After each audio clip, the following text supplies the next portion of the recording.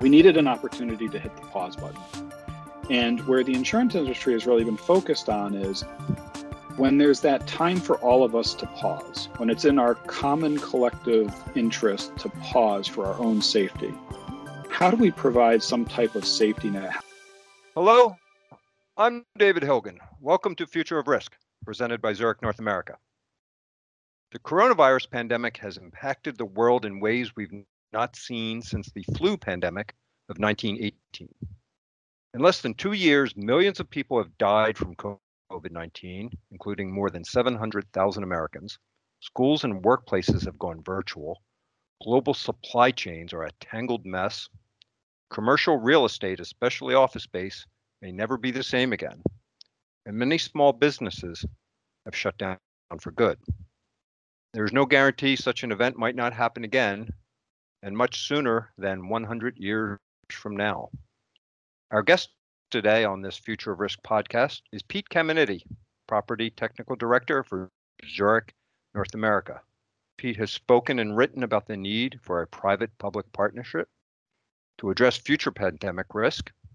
Today, we're going to talk about the role insurance might play in this. Hi, Pete. Welcome to the podcast. Thanks for having me. Pete, I've been following the World Economic Forum's Global Risk Report for years. Zurich is a partner in the report, and each year infectious diseases is among the top global risks. It should be the surprise of no one that it was the number one risk in terms of impact in 2021. How have we all ignored the warnings for so long? So I don't know if we have. I don't know if I would say we've ignored the warnings. Like you mentioned, the flu of 1918 was really the last time we saw any kind of pandemic of this scale, but it's not the last pandemic we've seen. If we kind of break this down into a couple of different buckets, from an insurance perspective, after SARS in the early 2000s, that was a bit of a wake-up call for the insurance industry about the potential exposure that exists. And you saw a lot of, across the industry, products really start to address the potential for communicable disease exposure and really tried to address it then. So I think the insurance industry actually had their wake-up call in the early 2000s.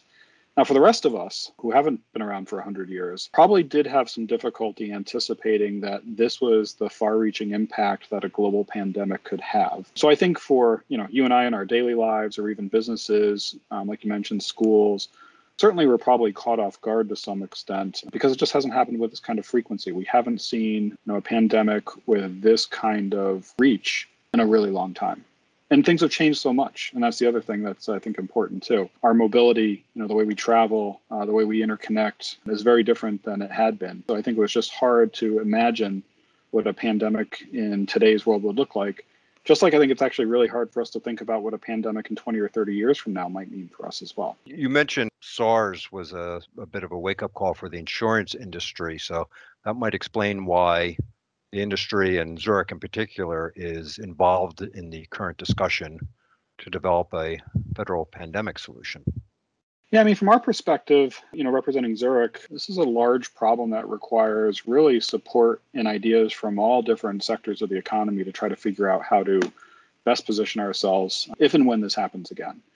And so I don't think, and we don't think, that this is something that can solely land on the insurance industry. It can't solely land on businesses and schools and the private sector. And it can't solely land on the federal government either. Really we need to all come together. So what we did is we took a step back and said, what role should we as an industry play here? Where are some of the strengths that we can draw from, some of our experience, some of the things that we do really well, and how can we lend that towards this problem? And that's really what our interest in being involved in part of the conversation has really been all about. We see that across a number of different areas. We look at things like the insurance industry has a long history of innovation around risk management, right? Whether it was introduction of things like airbags and anti-lock brakes or helping to create safer workplaces, it's the type of thing that the insurance industry really does well. This is no different. We should really be leaning in and trying to figure out how to help our communities, our businesses become more resilient. So when this happens again, we're better prepared next time. And then from a financial perspective, of course, one of the things that we do is we provide great service to customers when they're in a time of need. So again, how can we think about some of the infrastructure that the insurance industry has, some of the relationships that we already have established with businesses, and how can we leverage some of that to help facilitate some type of system that may need to evolve to help address future pandemics? So With COVID, we saw a federal response with the Paycheck Protection Program. They relied on the banking sector, and that seemed to have worked pretty well. It was kind of a loan program. And so we looked at that and said, well, maybe there's some way that the insurance industry could participate in something like that. And so last time around, it leveraged the banking sector. And next time around, is there some way to potentially tap into the insurance infrastructure to help support distributing funds to those who need it? Interesting.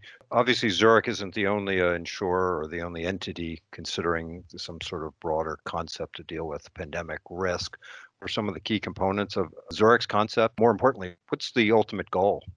Sure. I think an important thing here, because this is such a challenging problem to figure out how to solve, is it's really not about who has the best proposal or which proposal ends up, kind of winning in the end. It's really about how do you take the best ideas, get the right people in a room together to start brainstorming around how to solve parts of this problem and take those best ideas forward. And that's really been our approach from the start. We were pretty upfront with a lot of the folks that we were working with that you're not going to see a proposal coming from Zurich. Instead, what we wanted to do is interject key concepts into the discussion, really to foster problem solving.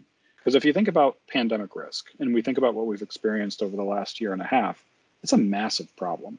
So you have to think about where can you chunk up this problem into manageable pieces? And then how can you think about different solutions for those different parts of the problem? So one of the things that's been really common across a lot of the concepts and proposals that are out there is the part of the problem that the insurance industry has really looked at to say, there's a place for insurance or the insurance industry to participate in. And that is really what we focused on, and what the industry is really focused on is that initial period of disruption, that initial period of shutdown. So COVID has caused disruption for the last year and a half. Nobody's been talking really about an insurance solution that would be able to sustain that level of disruption. But what we saw in the very early days of COVID as it being a novel pandemic, something that we hadn't seen before, we didn't know what our response needed to be as a society. How do we provide some type of assurance that while all of us are doing our part by pausing, somebody's going to be there to help us through that period of time? So all of the concepts really have focused on the needs of business. And again, we're talking specifically about a commercial solution here. The needs of business during that period of time. They have employees who aren't coming to work. They have customers who aren't coming to their stores, or products that aren't getting manufactured or shipped. They have overhead costs, fixed costs that they need to take care of. How do we make sure that there's some form of support that while everyone's closing their doors and sending their employees home and telling their customers you have to stay away for a period of time, how do we make sure their rent gets paid, their mortgage gets paid, their debts get serviced, their employees get paid? Because again, if we think about some of the common things that we all want to see happen is we don't want businesses to have to immediately start laying off people during this important period of let's assess what's going on. So all of the concepts are really focused on that. Then it just gets down into how does that mechanism work? What does that look like? Is that an insurance product? Is it not an insurance product? Is it a federal program? Is it a private program? Is it some federal private partnership? That's really where we then get into the details of how do you solve for that. But the important piece is that's the part of the problem that I think the insurance industry is really well equipped to help be a part of. And then beyond that, it's working with customers on their resiliency throughout the entire process. So making sure that they're, number one, best prepared. And then when something like this happens again in the future, that they have the tools and the techniques available to help them see it through. It makes sense what you're talking about, the pause. I remember the early months of this pandemic where people were talking about, boy, I hope things get back to normal in 3 months, and then 6 months, then 9 months, and nobody knew what to expect. And now we still don't know what to expect. And the next pandemic may be completely different than this pandemic. It might affect us in completely different ways. So yeah, I can see that if we had a solution that it could address any pandemic, whether it's a viral pandemic that is airborne or whether it's the zombie apocalypse. That's been an important part of the discussions that have been ongoing as well, is how do you make sure you don't have this recency bias towards this pandemic, right? Because the next one, to your point, could look very different. And so what we really wanted to focus on was this concept of something being novel, right? So you've got something new, you don't know what it is, don't know exactly what the best response would be. And so you need this time to hit the pause button. I mean, again, I think about the early days of COVID, like you said, I'm not a prolific shopper. So the fact that I wasn't going to the store, the economy didn't notice, but I didn't go to a store for over 3 months. And so how do businesses get through that period of time? They need some support. They need some immediate support. There's an element of resiliency, right? Making sure that they have the proper liquidity, that they have a game plan. There's a period of time where then businesses had to adapt, right? So we have to be adaptable. So businesses that, restaurants that didn't deliver found a way to start delivery business. States found ways to ease up on some of their regulations, things like alcohol delivery, right? So you could now have a meal with a bottle of wine delivered to your home. Those are things that you couldn't do prior to the pandemic. And it was all in support of trying to make sure that businesses could adapt and see their way through. But we need to give them that little bit of breathing room to figure all of that out, both at the government response level as well as the individual businesses need to figure out what their plan is going to be. And that's really where we see the best opportunity for the insurance industry. Well, I do remember for a couple months we were disinfecting our junk mail before we brought it into the house and throw it away. Yeah. But it was disinfected when we throw it away. We don't do that anymore, thankfully. You talked about, it's a novel coronavirus. We all know that. But, this isn't entirely a novel concept. Is there any precedent for what's proposed by the insurance industry? Like, what about the federal crop insurance program? Is there any connection there? So there's a couple of things that we can look to, and all of them have some things that we can draw from. And then, like a lot of things, they all have some elements that you'd probably want to leave behind, right? So if you think about where there's been some form of public-private partnerships previously and things that are in existence today, there's several things. So one of the things that was looked at was TRIA, the Terrorism Insurance Act. So after 9/11, terrorism insurance was difficult to come by, not available, was considered uninsurable. And so a backstop was necessary to allow people to kind of come back into the marketplace. So that program is one that has been discussed to some extent as maybe a model for something for a pandemic. Now, terrorism and pandemic are very different perils, if you will. So they have some very different needs. One of the key differences here is when you think about something like terrorism, it is usually geographically isolated and constrained to a certain period of time. What we see from pandemic is this is something that's global and it affects, vast geographies all at the same time.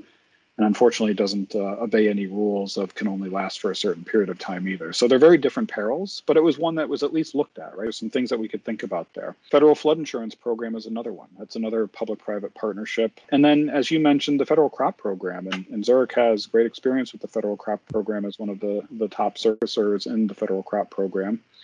And so we took some time looking at the federal crop program and thinking about its origins and actually drawing some parallels to what we see with communicable disease and pandemic. So the federal crop program came about really because it was a period of time where there was extreme weather, making it very difficult for farmers to be able to take the risk that they needed to take to put crop in the ground with some kind of certainty that they were going to be able to get through that growing season. And it got to the point where it really started to threaten our national security. It was threatening our food supply. So something had to be done. And so the federal crop insurance program was born, and it's evolved over the years, but it was modeled as a public-private partnership between the federal government and the insurance sector to help bring that certainty, that stability back to farmers and allow them to take that risk that they needed to take, knowing that there was some protection there for them if things didn't pan out the way that they had hoped. So we looked at that and we drew some parallels here to say, well, when we think about communicable disease and we think about pandemic, it's a similar type of threat to our security, right? It's a threat to our economy. It's something that is in the public interest. So we want to make sure that, we think about this in a thoughtful way. And then we say, well, why is it that we look to the insurance industry with the federal crop program? And can we think about that for a pandemic as well? So we thought about the things like resiliency. We thought about the things like our experience with claims and dispersing claims funds. And we thought about things like, distribution of product, which is very important, right? So a key principle behind this is this only works if people actually have access to the protection that they need. So you need to be able to make sure that you can distribute this widely across the industry. So those are some of the things that we looked at and said, we really need to think about how to take some of those ideas forward from what we saw with the federal crop insurance program. And Zurich, one of the things that we put forward, as I mentioned earlier, we brought concepts into the conversation. One of the concepts that we brought forward is, what does that risk sharing mechanism look like between the federal government and the private sector? The federal crop insurance program has it built off of this reinsurance arrangement where it provides choice for the carrier. How much risk does the insurance company want to take? Because one of the things that we think is really important is not all insurance companies are the same, right? They operate in different geographies, they have different appetite, they go after different segments of the market. They're different sizes, different financial strength. And so a one size fits all solution for the insurance companies probably isn't the right solution. So choice for the insurance company about how much risk they're willing to take, we thought was a really important concept. And the federal crop insurance program had some really nice ideas that we could draw from. It's a pretty complex topic. You mentioned earlier about how the pandemic is such a wide-reaching problem that needs to be chunked up into smaller problems. Can you talk a little bit more about that? Kind of Sure. Explain where insurance comes in? Yeah. If you think about our experience with COVID, and again, it's worth repeating that the next pandemic may look nothing like this one. But if you think about our experience with COVID, we went through these phases, right? And that first phase was the pause phase. We had to all pause, kind of figure out what we were dealing with and figure out how we were going to move forward. And then we had to start adapting and we had to start doing some things differently. And then we had to kind of enter this phase, hopefully the phase that we're in now, which is a bit of an exit phase, right? So how do we get sort of to whatever the new normal is kind of post-pandemic? And it's probably a little premature to say we're there yet, but I think we're trying and all hoping that we're getting to that phase. So if I think about it across those really three big buckets, there's an element of resilience and preparedness that helps support companies throughout all of those phases. And there's a place for the insurance industry to really help customers think about how to navigate all three of those pieces. But then from a financial protection standpoint, again, it's really that pause piece up front, because there has to come a point in time where, and we saw it with COVID, right? That after you get through that pause phase, there's some decisions that need to be made. Businesses need to decide, are there certain expenses that they can scale? Are there certain parts of their operations that they can modify? Is there something that they can do differently to really make it through and thrive through, this period of time? So at some point, the responsibility certainly passes from that financial protection, that safety net that you have, to some responsibility then for the business to figure out how they're going to make their way through.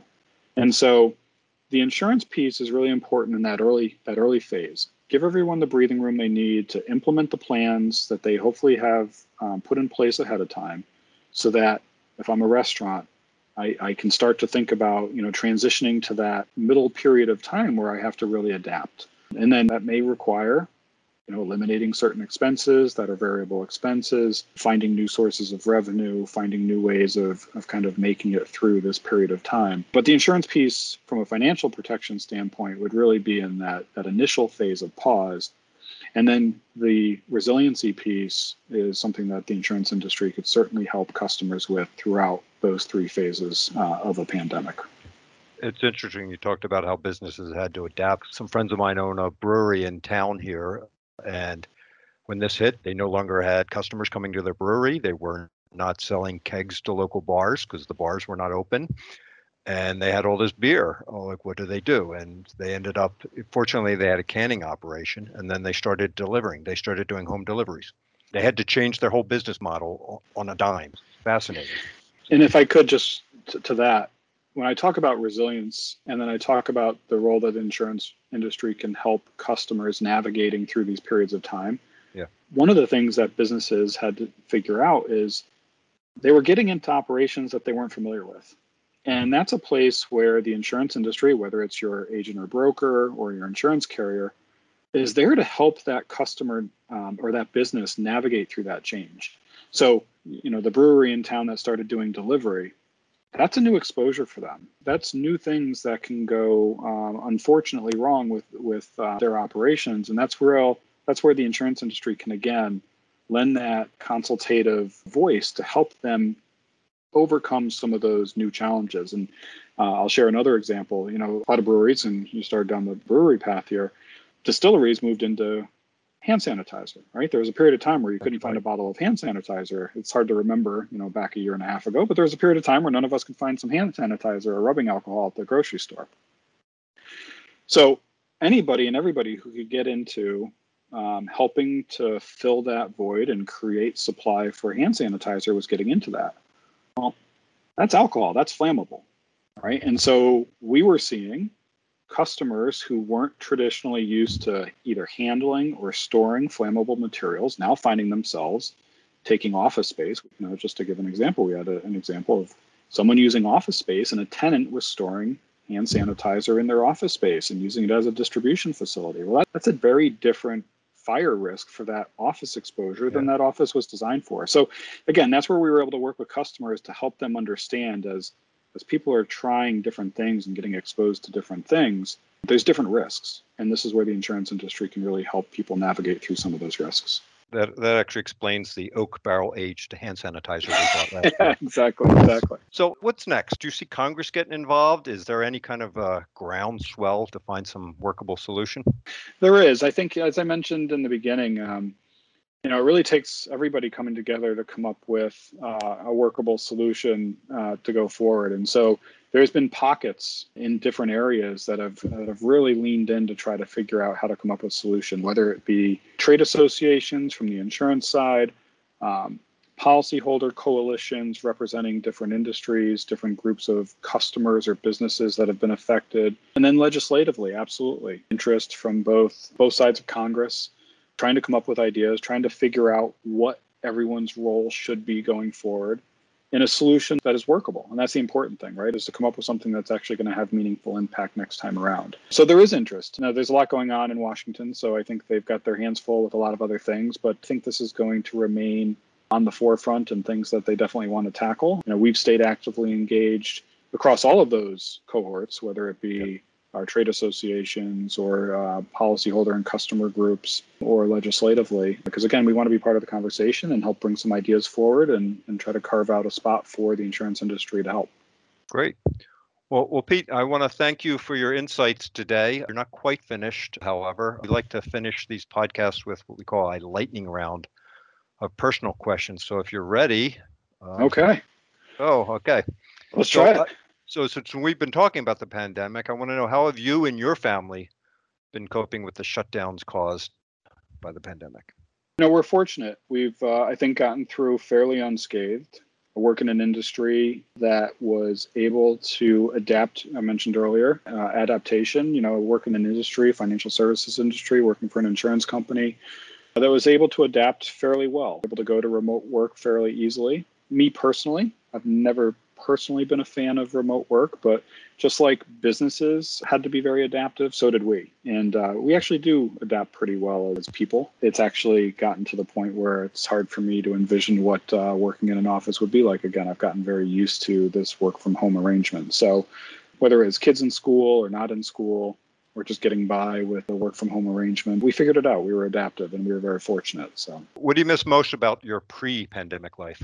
I've got a pretty short memory, so I don't really remember too much about pre-pandemic life, to tell you the truth. Again, I'd say a lot of things have gotten, normal is not exactly the right word, but this past summer has felt a bit normal. The part of the country that I live in did fairly well, I think, through the summer months. So it had some elements of normalcy to it. So I wouldn't really say there's anything that I miss, more just trying to figure out what the future is going to look like. Yeah. You mentioned getting used to working from home. How has the pandemic changed your life forever, for better or worse? Boy, I tell you, the first time I did curbside pickup and didn't have to go into a store, I mentioned earlier, I'm not a huge fan of shopping. So the first time I was able to just pull up and have somebody pass it to me through the window, I'm like, this is here to stay. I don't want to lose this. I don't miss not having to go into a store. So I think there's parts of commerce that have changed forever, as a result of this. I think all of our perspectives have changed as a result of this. You see a lot of people changing what they considered their priorities as a result. And I think we're seeing that shape the workplace. You certainly see it in the jobs numbers. And so I think things like that are going to have a lasting effect. I like wearing a mask when I go grocery shopping, so I can pretend that I'm on a top secret mission. And if I see people I don't want to talk to, I can pretend I didn't see them. Let me answer the previous question that I didn't really think of an answer. I do miss seeing smiles. Sure. It is very difficult to make a personal connection, whether you're just walking through the aisle of a store or boarding a plane. When you get the eye contact, but you don't get to see the smile, it's really difficult. I'm surprised how many people recognize me when I have a mask on. There must be everything else about me. I need to start wearing sunglasses and hats too. So I've started going to concerts again once the restrictions were lifted. They were lifted this summer. Bands started touring. I started buying tickets. And then they started requiring proof of vaccination and masks. What are you looking forward to the most once the pandemic is officially over? So I think for me, this is maybe a little bit of a deeper answer than you were thinking of, but I'm really concerned about how this has affected kids. So I'd really like to see kids get back to really feeling like kids again. I think we've done the best we can to try to help that, but I just want to make sure that this doesn't have a lasting impact on the kids. My youngest daughter graduated high school in 2020, so spent her last several months here in the bedroom, and then her freshman year at Penn State was she was on campus, but it was all virtual, so we did not get a discount. And they need that experience as part of growing up, right? So I just want to make sure people aren't robbed of that for too long. They are going to form a very resilient generation, I believe. Yes. So. I want to finish up with a couple of non-pandemic questions we've been asking most of our guests. First one is, part of business is taking calculated risks. What's the biggest professional risk you took that worked out? So it's going to be a category of risk rather than an individual risk. And for me, it's always been decisions I've made around my career. I haven't grown up in a kind of vertical discipline where I just did the next, elevated set of responsibilities within one specific vertical. I've tried some different things, and I got pretty used to early on getting uncomfortable and taking some chances. And the way I did that is a couple of things. Number one, sometimes it's just mentally getting over it. For me, that's the roller coaster effect. So I tell people when I'm either mentoring folks or talking to people early in their career, anybody who's ridden a roller coaster, they stand you in line and they have all the people who are coming off the roller coaster going past you while you're waiting in line, right? And you're sitting in that line staring at that roller coaster, shaking in your boots, scared to death. And then you see all these people coming off the roller coaster that, number one, survived, and number two, have these giant smiles on their face and just looked like they had the time of their life. So for me, I always look at it as, I'm standing in this line, I'm scared to death, but I know somebody's gone and done it before me, and it worked out for them. And so I can take that same risk. So I've always approached that with my career, is to say there's got to be something that I'm scared of trying, that I have to get past. Somebody else has been in my shoes. Somebody else has been scared to do it as well. And you really just have to take that chance, and it can be so rewarding. So that's really a part of it. And you do that by finding something, that point of confidence. What is that thing that you're really good at or that you're really strong at that you can bring to that foreign experience, right? You're going to do something totally different, but there's something that you're bringing to it.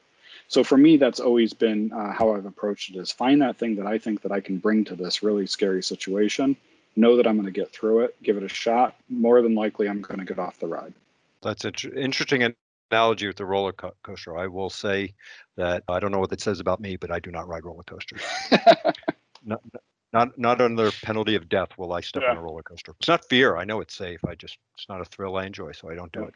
Last question. What is the most important skill a leader should develop? So I don't know if this is the most important skill, but I think it's something that I try to do. And it actually ties into my last answer, which is helping people that I work with find that thing that can give them their confidence. Like, what is that thing that they are really good at, that they can bring into that situation and that they can use to leverage and use as a tool to get new and different experience. So I know there's a lot of energy that gets spent on what are the things that you can improve and what are the, where are the things that you don't do as well as you'd like to do and what can you do to do those better. I tend to try to focus on the other side of it, to say, what are those things that you already do really well and how can you leverage and exploit that even more in a productive way? So I try to help people find that thing, and then they can work with somebody else on some of their improvement areas.